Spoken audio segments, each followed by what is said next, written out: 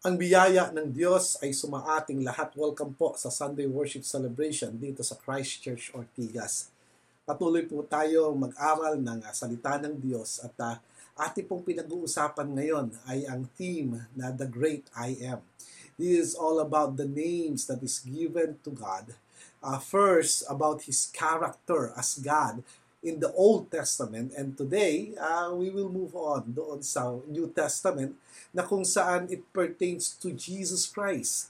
And isa sa napakagandang binigay na pangalan sa Kanya ay naisulat dito at yun ang ating pag-uusapan sa araw na ito. If you are excited, ako rin po ay excited sa mga pag-uusapan ngayon, araw na ito. So, samahan niyo po ako sa panalangin at patuloy natin na pakinggan ang salita ng Diyos. Manalangin po tayo. Dakilang Diyos na makapangyarihan sa lahat, kami, Panginoon, ang inyong mga anak na lumalapit sa inyo, na merong pagpapakumbaba sa aming mga puso. Kayo lamang po ang aming Ama, kayo lamang, Panginoon, ang dakilang tagapagligtas. Kayo, Panginoon, na nagmahal sa amin. Kayo na lumikha sa amin. Salamat po sa pag-ibig na meron kayo sa amin. Salamat po sa pag-ibig na yan dahil yan ang nagbibigay ng lakas at buhay sa bawat isa. Muli po, Panginoon, turuan niyo po kami. O Banal na Espiritu, kayo ang maghari sa aming buhay. Kayo lamang at wala ng iba. Ito po ang aming samot dalangin sa pangalan ni Jesus. Amen and amen. If you have your Bibles with you, I would like you to open it in Matthew chapter 1. Matthew chapter 1, and we will talk about a very intimate name that is given. And ang name na ito ay napakaganda dahil it makes us stronger in our faith. So if you are there, in Matthew chapter 1, verse 18 to the following, itong sinasabi niya. This is how the birth of Jesus Christ came about. His mother Mary was pledged to be married to Joseph, but before they came together, she was found to be with child through the Holy Spirit. Because Joseph, her husband, was a righteous man and did not want to expose her to public disgrace, he had in mind to divorce her quietly. But after he had considered this, an angel of the Lord appeared to him in a dream and said, Joseph, son of David, do not be afraid to take Mary home as your wife, because what is conceived in her is from the Holy Spirit. She will give birth to a son, and you are to give him the name Jesus, because he will save his people from their sins. And this took place to fulfill what the Lord had said through the prophet. The virgin will be with a child and will give birth to a son, and they will call him Emmanuel, which means God with us. Emmanuel. Anong ibig sabihin ng Emmanuel? God with us. Sabihin mo ngayon, Emmanuel. Emmanuel. God with us. Napakaganda po nun. Actually, dun po sa binasa natin, ipinahayag ang pangalan na Jesus o Yeshua. Ibig sabihin, tagapagligtas. And also a name which is Emmanuel, God with us. Next week, we will talk about the name Jesus, Yeshua. But today, we will talk about Emmanuel, God with us. Alam ko na marami sa inyo nag-iisip, tuwing Pasko lamang naririnig namin ang sermon na yan, Pastor. So, bakit po isa sermon ngayon? Because we are talking about the great I Am. God Himself. He is God. He is the great I Am. And you know what? Dito sa kwentong ito, it talks about Joseph who was called by God in a dream to take Mary as his wife. Ang problema dito, alam niya na buntis si Mary. Kaya nga ipinaliwanag sa kanya ng anghel kung sino yung pinagdadalang tao ni Mary. you need to understand that Scripture is actually full of all sorts of miraculous conception. Si Sarah conceived and gave birth to Isaac when she was about 90 years old. God opened up the womb of Manoah's wife to give birth to Samson. And God opened the womb of Hannah to give birth to Samuel. Naintindihan nyo ito, maraming mga ganon. Maraming miraculous conception, miraculous way of giving birth to a child. Just before the birth of Jesus, God worked a miracle in Elizabeth, who was old and also barren, and allowed her to give birth to John the Baptist. Remember that? Yung tatay nga ni John the Baptist, napipi pa di ba? Hindi siya nakapagsalita. All these children were conceived miraculously by the direct hand and plan of God. So, what's so special about Emmanuel? What's so special about Jesus Christ? Yun ang sigurong tanong. Ano namang pinagkaiba nito? Marami namang mga miraculous na nangyayari kahit na hindi pa si Jesus yung pinapanganak. Okay naman na, di ba? Marami ng mga kwento patungkol sa mga miraculous moments na kung saan nag-give birth na imposible. So, we need to understand, of all these conceptions, none of these great promised children was the great child of God. Again, dito sa mga kwentong ito, kwento ni Samson, kwento ni John the Baptist, hindi sila tinawag na anak ng Diyos. None of these promised children was the Savior. Hindi sila tinawag bilang tagapagligtas. All of these children prepared the way, but none of them was the way, the truth, and the life. So, that's a big difference. Because you know what? Jesus Christ is God, and He went down doon sa kanyang creation, sa mga tao. Siya ay Diyos. Siya ay anak ng Diyos. Siya ay kasama doon sa tinatawag na Trinity. Ang isang Diyos, tatlong persona. So this is so different and this is so special. More special than those conceptions before Him. Matindi ito. Ito ay isa sa pinakamatinding ni-reveal ng Holy Spirit doon sa Bible. Ito ay isang pangyayari na kung saan hindi mo sukat akalain na mangyayari dahil siya ay Diyos. Imagine that.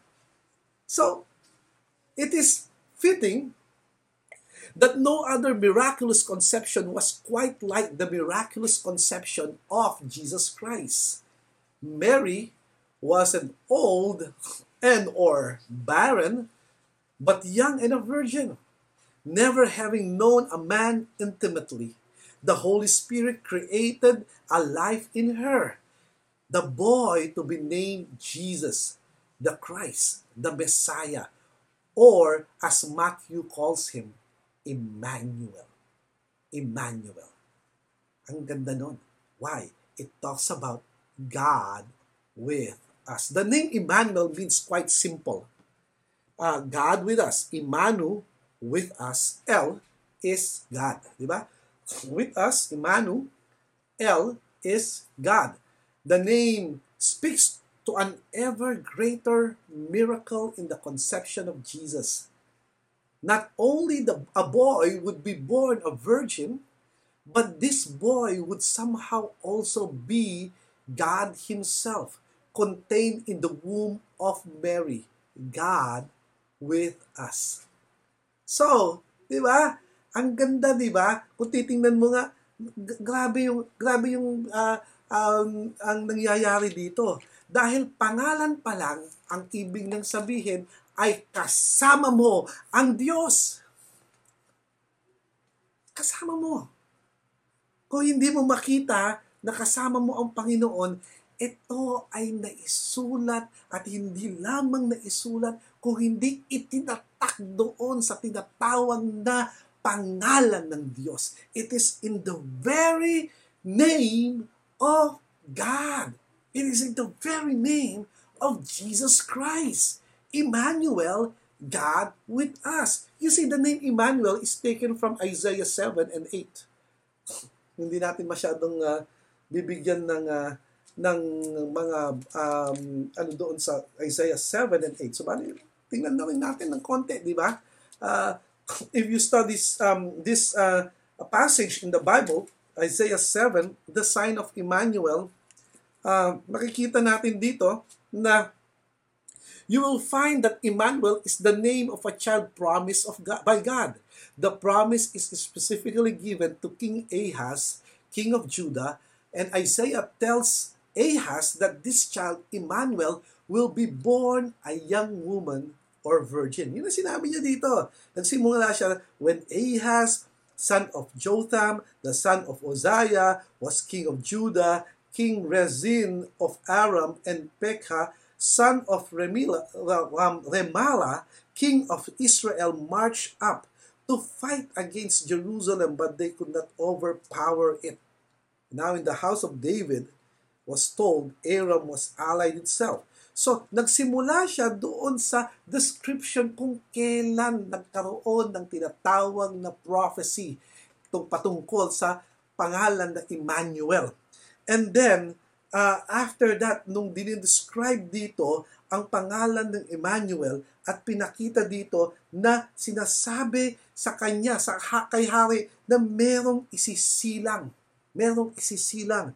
Sabi ni Isaiah, "Hear now, you house of David, it is not enough to try the patience of men. Will you try the patience of my God also? Therefore, the Lord himself will give you a sign. The virgin will be with child and will give birth to a son and will call him Emmanuel." This is in verse 14.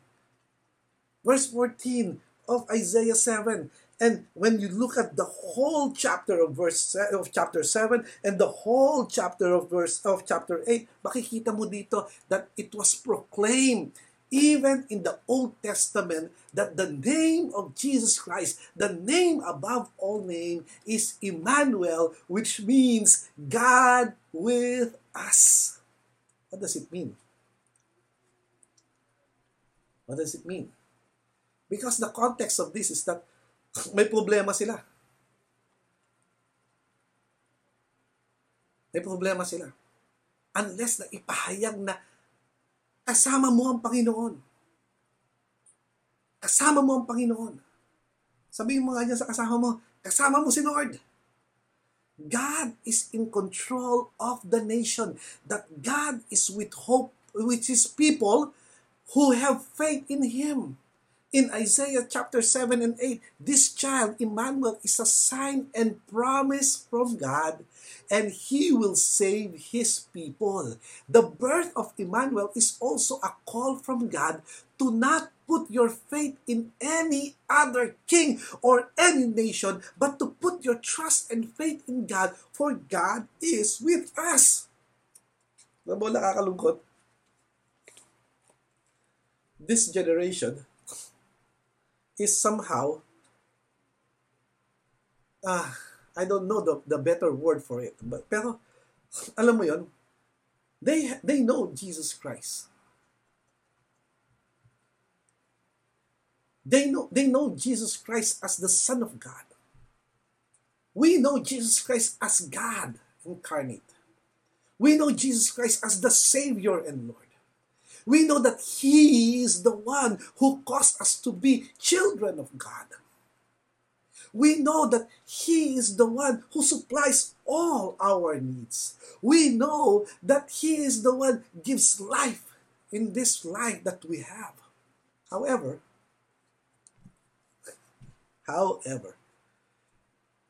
even as Christians, we put our trust in people. We put our trust on kings and on nations. Anong ibig ko sabihin? Marami sa atin, mas maganda pag makipagtalo pagtalunan natin kung sinong susunod na presidente kesa pag-usapan natin ang Panginoong Jesus. You know why? Kasi, ang totoo niyan, marami sa mga tao ngayon, even Christians, doesn't have what we call a deep relationship with the Lord. And that's true. That's true. Hindi nila nakikita na ang Diyos, ang tagapagligtas, ang lumikha ng langit at ang lupa, ang nagbigay ng buhay ay kasama nila sa kanilang buhay. Kaya, kung ano na lang yung naramdaman, sige, sasalita ako. Sasabihin ko kung anong pakiramdam ko. Kung merong mga nagtatanong sa akin, sino ba boboto ko? Well, ang hirap. Dahil sa totoo lang, they will try. People will try. Christians will try. Will try to argue with you with regards to where to put your trust. And it's hard for me to say, oh, don't put your trust on people. They will fail. And they will fail miserably. I know that. But put your trust on God. Hindi ko sinabing huwag kang bumoto. Hindi ko sinabing huwag mong iboto yung gusto mong iboto. Iboto mo kung sinong gusto mong iboto. Subalit, ang pinaka-importante sa lahat ay ilagay mo sa buhay mo na kasama mo ang Panginoon dahil yun ay ang pangako na kung saan isinulat sa kanyang bilang kanyang pangalan. God with us. Emmanuel. So, the birth of Jesus comes. And Matthew tells us that this child, Jesus, ultimately fulfills the promise of Isaiah 7 and 8. Emmanuel, God with us, has been born. Through Him, God will save and be with His people. Through Jesus Christ, through Him. Through Him. Don't put your trust in any human king, I tell you, or put your faith in sinful nations and schemes and institutions to save you. Even in what we call the organization, which they call, they brand it church, pero totoo yan, nagiging organization na lang eh.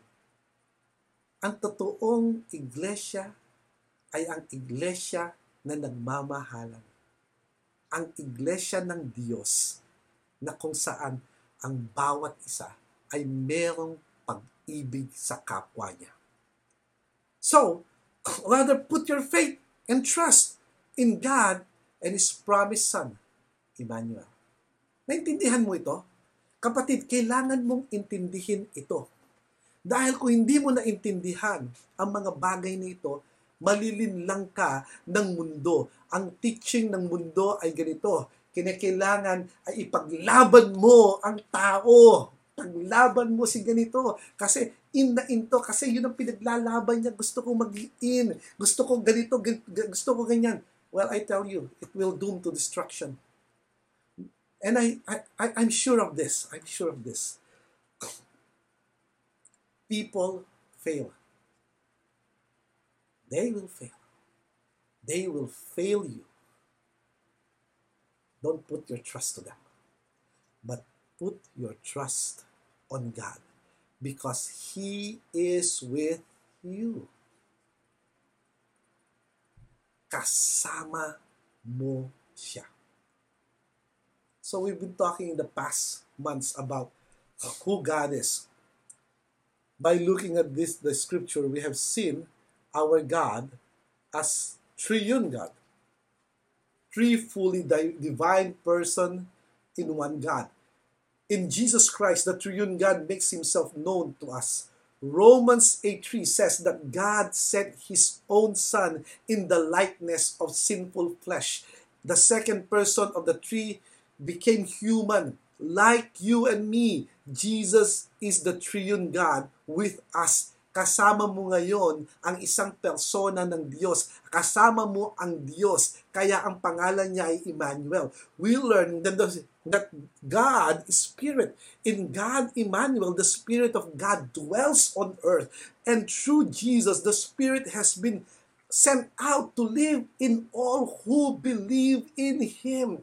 Jesus is perfect example of the Spirit-filled human. Jesus is the Holy Spirit that is with you and with me. Amen ba doon? Since nakasama mo ang Panginoon, He dwells in you. Your body is the temple of the Holy Spirit. That means, ang gagawin mo ba? Ine-neglect mo ba yung mga yung katuruan na yon, yung reality na yon, yung katotohanan na yon over some issues in life, diversified issues na itinuturo sa atin ng banal na espiritu na ito, itinuturo sa atin ng Panginoon kung paano makikipagkapwa, at ang tinuturo sa atin ng mundong ito kung paano i-unfriend ang friend mo. Aray ko, di ba? Marami nang nag-unfriend dahil hindi sila nagkasundo. So, what am I talking about? I'm talking about the reality wherein in this generation, madali na lang makipag-argue. At yung argument na yon, dahil merong preference, hindi nagkakaroon ng kasunduan. Hindi niya ibibigay yung panig niya. Dahil sa argument na yon, marami nang nag-break. Dahil sa argument na yon, hindi na pinapansin ang bawat isa. Dahil sa maraming argument na ito, nawawala na ang pakikipagkapwa. Dahil yung importante sa kanila, maniwala yung tao sa kanila, dahil ang importante sa kanila ay manalo doon sa argument. Which is so bad, I tell you. Ang pangit. However, if we can live our life dependent only in God, we can actually have a discussion, a healthy discussion that is all about God and not all about these things. That is all about Jesus Christ and how to glorify Him in terms of what we decide on life, to glorify God in everything that we do. Di ba? Sabi, okay, Pastor, alam mo, naniniwala naman ako dyan eh. Kaya lang naniniwala rin ako na kapag binoto ko to, mag-glorify ang Panginoon. Paano mo nga malalaman? Di ba? You already dependent on that person. Eh, anong dapat tamang gawin, Pastor? Ang tamang gawin mo ay ganito. Bumoto ka, subalit manalangin ka. Manalangin ka na ang will ng Panginoon ang siyang mangyayari sa eleksyon. These are the things that we need to understand. Siguro, pinapasok ko itong kwentong ito dahil marami ng mga tao ang hindi nagiging maayos ang kanilang relationship dahil dito. One more thing. Kapag tayo ay pinananahanan ng banal na espiritu, that means we are growing in Christ. And the mere fact that we are growing in Christ, that means that we are recipient of the fruit of the Holy Spirit. Ang banal na espiritu, ang bunga ng banal na espiritu. At ang bunga ng banal na espiritu ay napakahalaga sa bawat isa. You know why?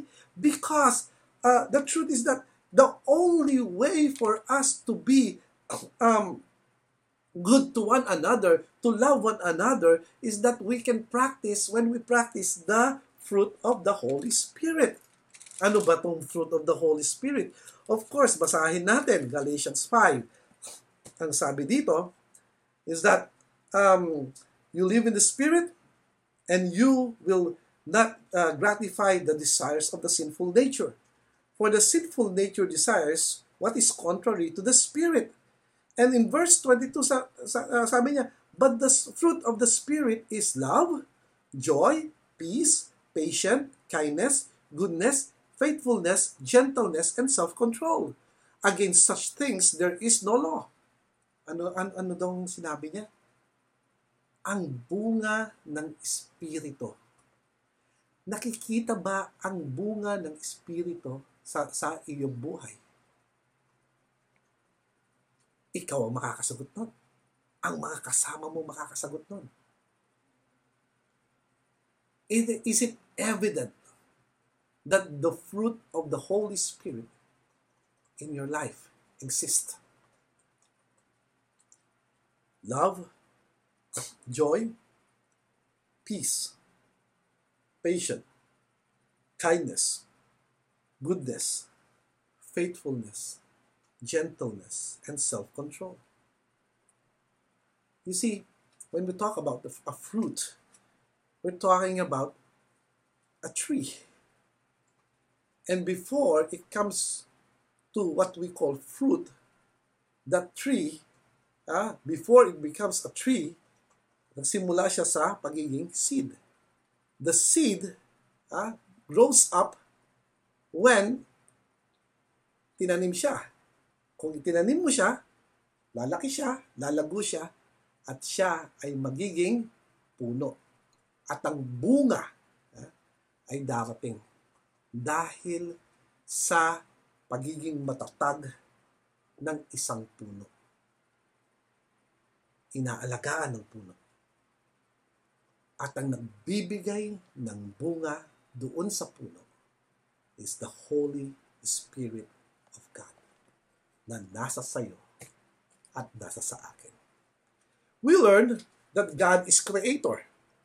Colossians 1 tells us this about Jesus Christ.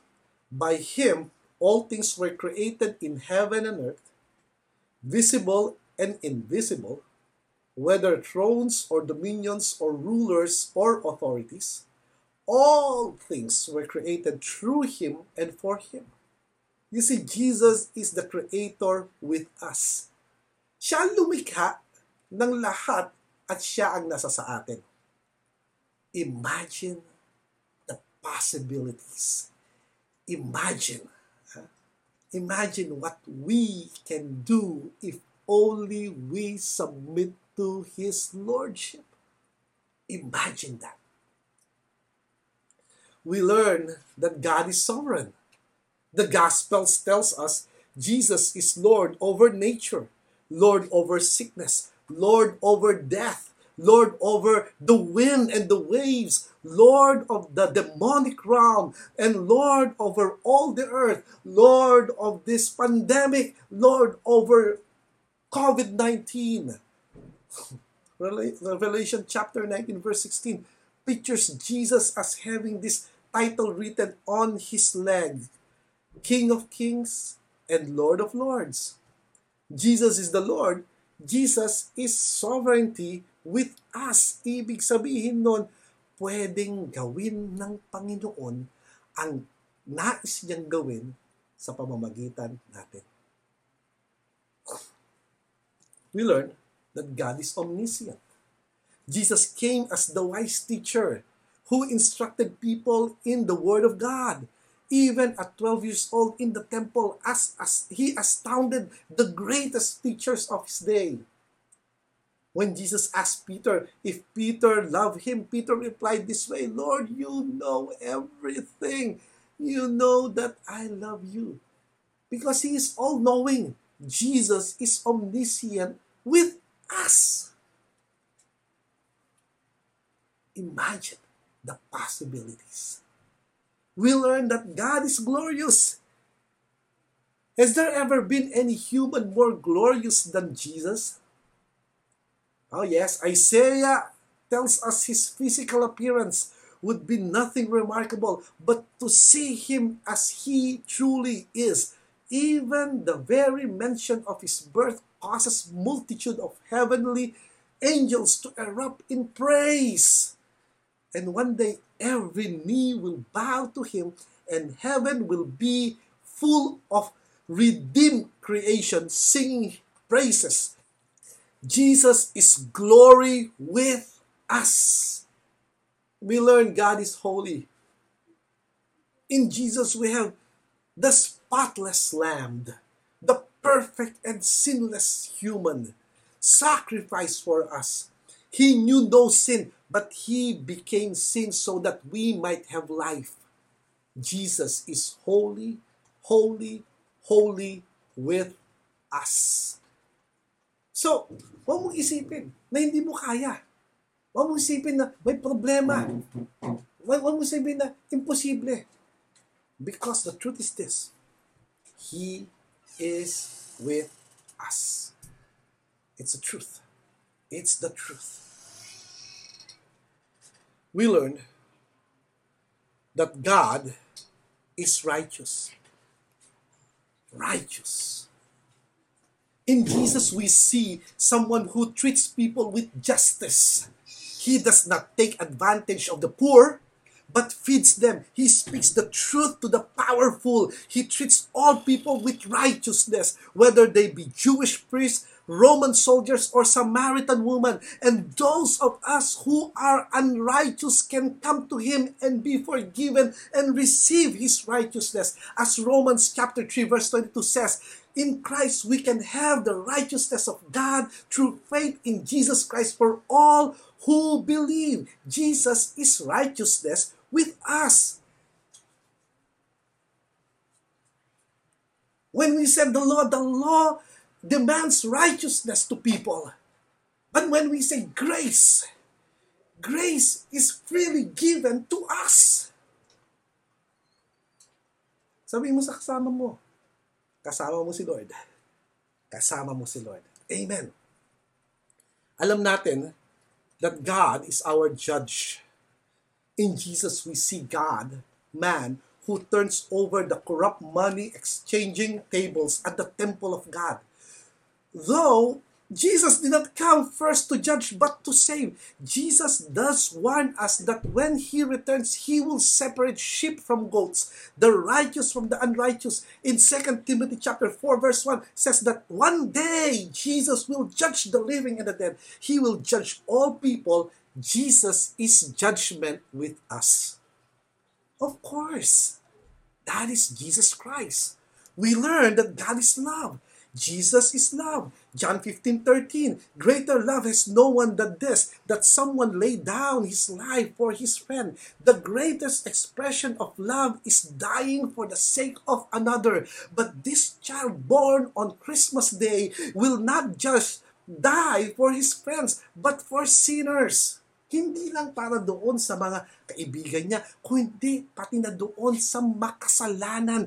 Romans 5 put it this way, for while we were still weak, at the right time Christ died for the ungodly. For one will scarcely die for the righteous man, though perhaps for a good person one would dare even to die. But God shows his love for us in that while we were still sinners, Christ died for you. Jesus is love with us. So, what more can we ask for? We learn that God is merciful. God grants grace and mercy and patience to those who are in distress and in trouble and who have not earned his mercy. Jesus is the merciful one who, even as he is crucified, cries to God, Father, forgive them, for they do not know what they're doing. Jesus pleads for our forgiveness before the Father grants us favor with God when we didn't do anything to deserve it. You see, Jesus is mercy with us. Imagine the possibilities. Imagine what kind of spirit that we have in us because Emmanuel, God with us. We learn that God is peace. Peace be with you. The peace of God be with you. God is the source and author of peace. But we severed that peace when we rebelled against God and made war with him. Jesus came to re-establish peace in this world. You have to know that. He re-established peace in this world. Jesus came to reconcile us back to the Father, Jesus came and forgave us our sins and bridged the relational gap between us and God. Siya ang namagitan upang sa ganon tayo ay magkaroon ng reconciliation sa ating Ama na nasa langit. Ending the ceasefire, ending our war against Him and His judgment against us, making us not enemies of God but adopted children of God. Jesus was become a human so that in Jesus you may have peace. You need to understand that Jesus is peace with us. He is Emmanuel, God with us. Lahat ng mga sinasabi ko dito ay attributes ng ating Panginoong Jesus. At yung attributes ng Panginoong Jesus na yon, ang banal na Espiritu na nasa iyo ay attributes ni Jesus na nasa sa iyo rin. Imagine that possibilities. And I tell you, ngayon, dahil nasaktan ka, dahil ikaw ay nalulungkot, dahil ikaw ay naboboard, dahil ang mga bagay sa paligid mo ay hindi maganda, at ang dahil gusto mo lang sumama sa agos, okay lang? No. We are different. Because, as I said, Christian or Christianity is a privilege. It's a privilege. And so, He is the wonderful Counselor, the mighty God, the everlasting Father, the Prince of Peace. Jesus is God with us.